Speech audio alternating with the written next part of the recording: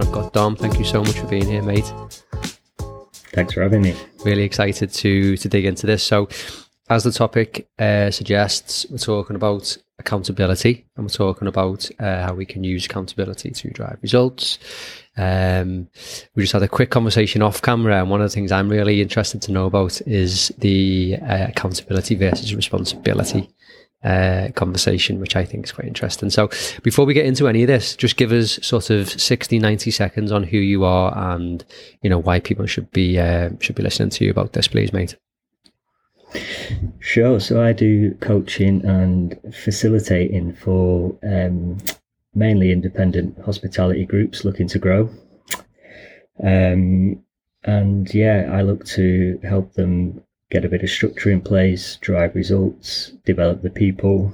We do this through various ways of planning days. We have workshops, one-to-one coaching, and it's really just to help founders and senior teams, see the wood through the trees, because this industry is fast-paced, isn't it? The treadmill's always on, but it's important to take that time because, the business that you started as a founder, it was running a lot on passion, adrenaline, fumes, and then maybe 1-2 years in, you're trying to, we need to get a little bit more structured here to take it to the next level. You've built your reputation, the brand's probably where it needs to be, but taking it to that next level, which is where I come in and help with processes and people, resources essentially, and look to make everyone engaged in the process of growth and enjoy it essentially. So Superb. That's what I love doing. Brilliant. And just give us a bit of background, because I know you've had the recent change, but I think the context and your background is important, isn't it? Sure. So I was one of the co-founders of Murray Restaurant Group. So we opened back in 2014 and grew to 5 sites. And it was a great journey. Got open in Manchester last year, which was a huge success and something we wanted to do for a long, long time. And it was a brilliant learning curve. And like I said, I've been there myself in those early days where it's, 7 days a week, and you're doing everything. You're in the building all the time, but you've got to, you need to develop to version 2.0 to version 3.0, and you've got to keep growing and have a team around you that, loves developing as well. And, we created a business that is, huge on that.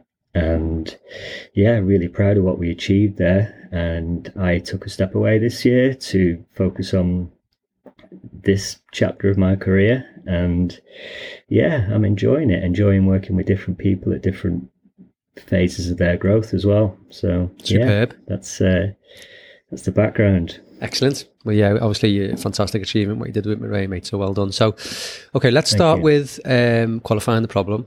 So we're talking about accountability. What are most operators doing? What is the MO for most operators at the moment, which is kind of, I guess, got us in this conversation that, we need to have an improvement. What is currently happening, and what's the problem with it? The problem I see, and I do see this as a bit of a lead domino, is people like to say things like culture of accountability, holding people accountable, but not really understanding what it means and not having the structure in place to create a culture of accountability. Now, as you mentioned earlier, what does happen is that word gets used interchangeably with responsibility, but they're different. They're 2 different words. And accountability is a focus on results. So you are held to account. And apologies in advance for the sports analogy, but if a football manager loses 5 games in a row, they're accountable for those results on the pitch. The players don't get sacked. You see the manager go. And this isn't about just, accountability being a punitive thing. It's got to be positive as well. However, that's just an example of the book stops with one person, i.e. the manager. So the lack of clarity around who is accountable for what results does create confusion. Employee engagement is there's the Gallup 12 questions. One of them is, do you know exactly what's expected of you at work? And recently that's been a low scoring result question. So operators, I feel, have got a real opportunity to get clearer in who is accountable for what, and setting those targets and making sure they've got the tools to hit those targets. And then there's no grey areas, there's no anecdotal kind of, oh, they're not doing very well, they're doing really well. It's like, okay, well, based on what? Do you know what I mean? And then you've got to make sure that the managers know what they're accountable for. So, yeah, that's it in a nutshell. So it's kind of really clearing those lines of grey, essentially. I see it with particularly a lot of new and smaller operators. They don't even have sort of business-wide goals or objectives. They just see the bank balances going up, they see turnovers going up, and they're kind of just riding the wave. But I guess what you're saying is, let's assume there's operators listening who have quarterly, monthly, weekly targets for their business, but they're not necessarily translating those into responsibilities for the management. Because if I'm hearing you correctly, are you saying that you've got senior management who are accountable for results, whether that be increased turnover or retention or whatever, but then you've got a layer underneath who are responsible for carrying out certain actions within that to achieve that? Is that right? Absolutely, yeah. So a really simple example would be a GM could be accountable for driving the sales of that site. Now, that doesn't mean they have to make every single sale. They don't even have to make one. But their team are responsible, so they've got the ability to respond, and their key responsibility is to drive the sales. But they're not the ones who have to explain when you beat forecast, why you beat forecast, why it's down. So that's the manager's job. So that clear delineation of, and again, people like it. People like knowing how they're doing. They want to know what game they're playing. They want to know what they're working towards and how that impacts the bigger picture. And yeah, there's the problem is often that it's not that the data isn't there, it's just not being used effectively. And there's an opportunity to involve people, and so it's really important that everyone knows what good looks like. Yeah. So before we drill down even further into what we can do to improve it, I just want to know, what are some of the main reasons why operators are not doing this? I think there's a bit of a historical thing around job descriptions, which I've seen some pretty poor versions of. Myself including, I've written some terrible ones over the years, early in the days, because you're right what you think you should be writing, but really they're a bit woolly. The language is fluffy. You don't know what's really expected of you, and I think that's one element of it. And I think also just understanding around it, really. I think it probably comes with experience. Also access to other industries, because I think you can learn so much from other industries if you kind of look outside the box. And if you are inexperienced, if you're independent, you do grow organically, and then it's probably not something you've had quite access to. So I think it's just also that age-old problem of being so busy. When you're in the weeds, or you've got your face pressed up against a puzzle, you often don't have the time to review these things. But yeah, I think that's probably why people find themselves where they are. But I think the good thing is the opportunity is you've got all the data, your tools have got all the data, everyone's got good rota systems these days, so it's not a case of not having access to these things. It's about structuring it in a way that can drive results. So it's when you record stuff and report it back to your team, it will generally improve because you're shining a light on stuff. I had a conversation yesterday with someone about smashed glasses in the venue, and this comes up a lot. It's like, oh, it just happens. But as soon as you start recording it and telling them about it, oh, funnily enough, do you know what happened? Glasses were getting smashed less. So it's using the data as your driver for your decisions. Mm-hmm. What gets measured gets improved, basically, isn't it? So, okay. And then what gets reported back improves again. So okay. Yeah. It's a secondary level, isn't it? So let's assume that we've got some operators who are listening then, and they're thinking to themselves, well, do you know what? Actually, I've done a decent job now of getting some business targets. I know where the business needs to be going, but I've not really communicated that with my team as well as I should have. Maybe I haven't split out roles and responsibilities like Dom is saying that we should.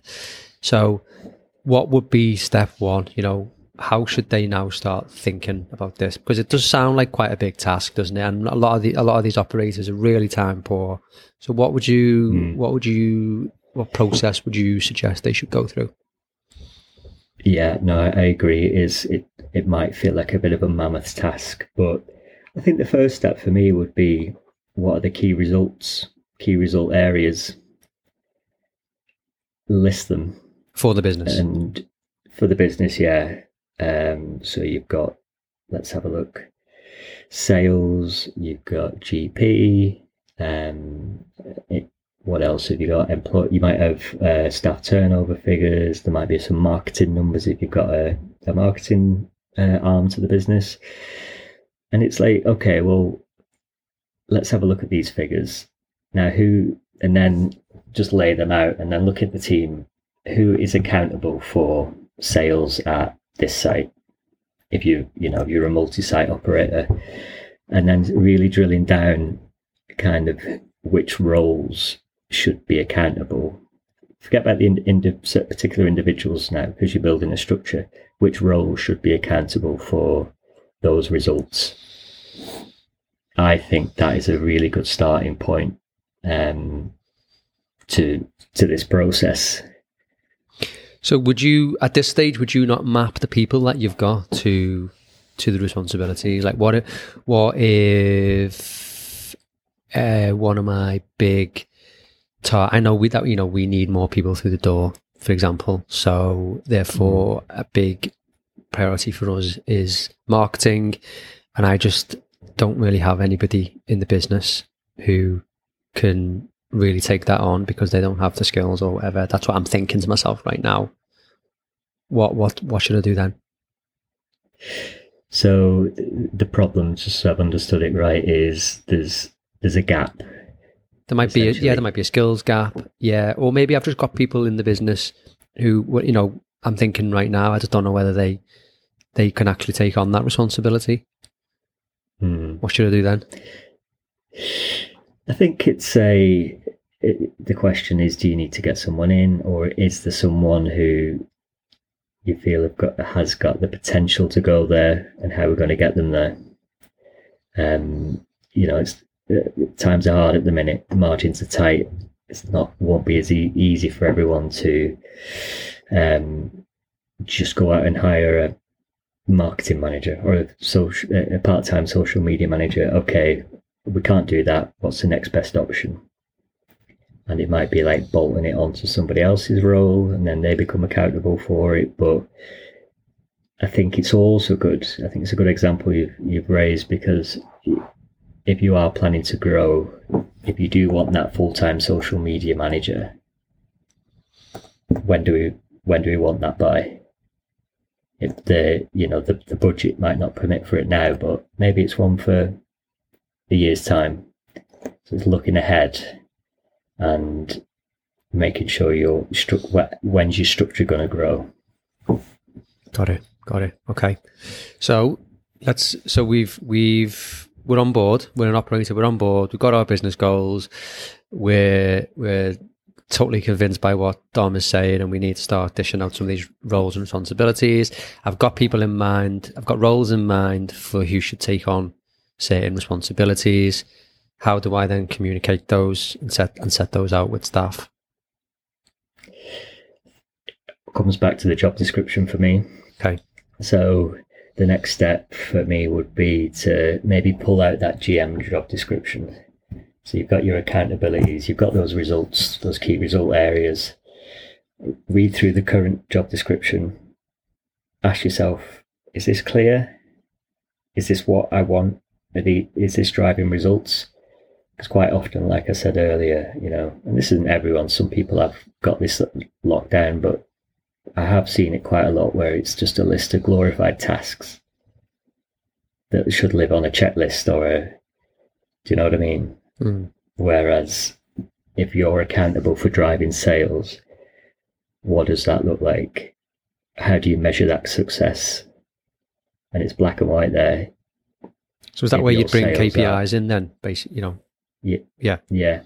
And how would you tie those to the job description? Would that be like a separate, because some people will never have done this before, so would that be a separate sort of living document, or would you put that inside the job description? How would you do that?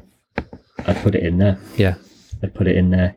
And there's no, like I said, no grey areas. You're signing up to the gig is your sales have got to be, however, it's different for every business.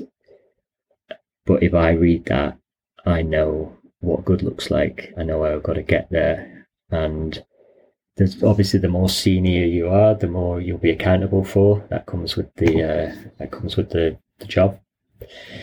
So but the benefit to an operator or a senior team there is just everyone knows where they're at and what they've got to do. So if you sit down for a quarterly review with that manager, it's not, like I said earlier, it's not that anecdotal. I think they're doing really well, actually. Like, well, let's measure it against the numbers that you've agreed to hit, that you're the one who has to explain them.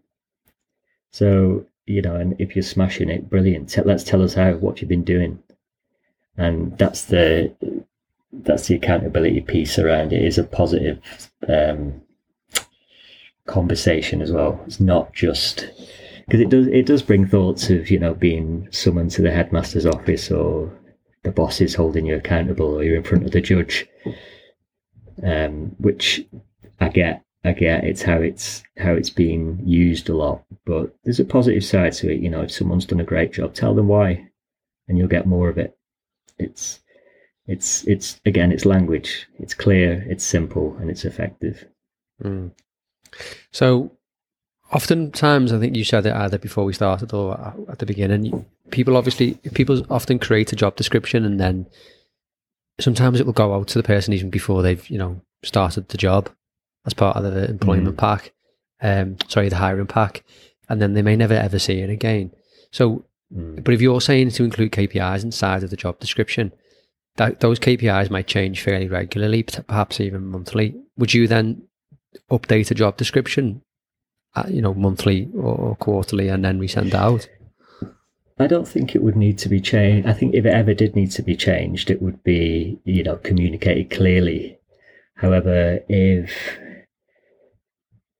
a GP, really, it's the target should be for the year, so that's not something that should be changing. However, if something drastically changes and it needed to be updated, then that would be fine. But maybe your sales, say you're going back to your GM who's driving sales for that site, that measure could be, I don't know, at or above budget for the year. So do you know what I mean? So it's not, there's not that much room for. So using sufficiently, I guess, specific language, but not using actual figures necessarily, because then it's going to become outdated quite quickly. Yeah. I mean, the business model might change in 12 months. So what was a realistic GP target 12 months ago might have to change. That's got to be, you've got to be fair, right? You can't give people completely unrealistic targets. So yeah, there's definitely got to be open to, easy to amend if required, but what you're aiming to do is not something that needs changing every week. Yeah. Okay. So I've got my updated job descriptions. How do I present this? How do I communicate this? That might be quite difficult for some people to sit down and have a conversation like that. So how would you approach that? Yeah. So if it's going from, so let's assume that it's gone from this unclear list of tasks / responsibilities / I don't know what the third / is, but you would I'd just suggest a meeting. So we've been looking at the results, and we've been looking at job descriptions. The goal has been to make things a lot clearer, how to measure performance for everyone, from the managers to the floor staff, for example, and just sit through them and make sure it's as clear as it can be, and explain how it's to be used, because the beauty of having it is it's different to those job descriptions that I've previously described, because you get them out whether it's every month or every quarter, to review how the individual's doing. And yeah, just explain that it's there. It's a tool. It's a tool for them to be clear about where they need to get to and how they're going to get there, because another part of that job description, the big bit, is the results and how success is going to be measured. But there's a second side to it, which is behavioural. So that would be unique to your company. What kind of behaviours are going to drive the results?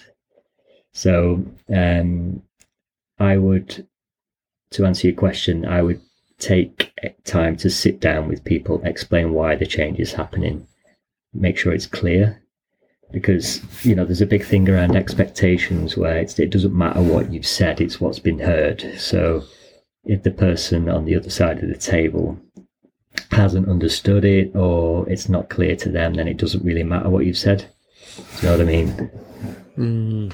Yeah, I love this. I mean, I've definitely been guilty in the past, to be honest with you, of not using and utilising job descriptions 100%. I've given them out at the start, and then I've created all sorts of other weird and wacky documents which I've replaced it, and often you find that the job description is nowhere near what the person's actually doing on a day-to-day basis. But you're saying you can use it as like an anchor document that you can keep coming back to, and I think that's brilliant. Yeah, and it's just makes people feel like they know where they stand a lot more. And also the big thing for me is, if you've got this in place, this structure, when you start to hear like, oh, we need to start holding people accountable, well, you can now, because it's written down. And because in the past, if you're trying to hold someone accountable to that vague job description, it's hard. It's hard for everyone involved. So it's making a much cleaner and clearer relationship between two direct reports, really. Yeah, I love it. Superb. Have you got any examples of somebody who you've seen do this well? Well, I implemented this at Moray with the help of my colleagues, and it was received well. It needs work, it needs energy, and it is a bit of it's like pushing a rock up a hill for these important tasks, but it did really provide that clarity around the roles and responsibilities and the accountabilities. So yeah, it was a great exercise there. You see it in a lot of companies that are growing outside of the industry, who are going on that growth and scaling journey. So yeah, it's I like talking about this stuff. So if anyone does want to reach out and chat it through, it can be simple. It really, really can be simple, and that's the key. This isn't complicated. It's just about using what's already there and making it easy, because that's what we all want, right? Yeah, definitely. Keeping it simple, making sure everyone knows where they stand. So listen, thank you so much for that. We could talk about this forever, but we're going to keep it nice and short for people. Your details will be in the show notes, so people can reach out to you if they want to go through this in any more detail.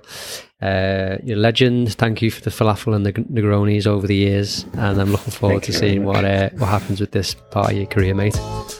Cheers, appreciate that. Thanks, Tom.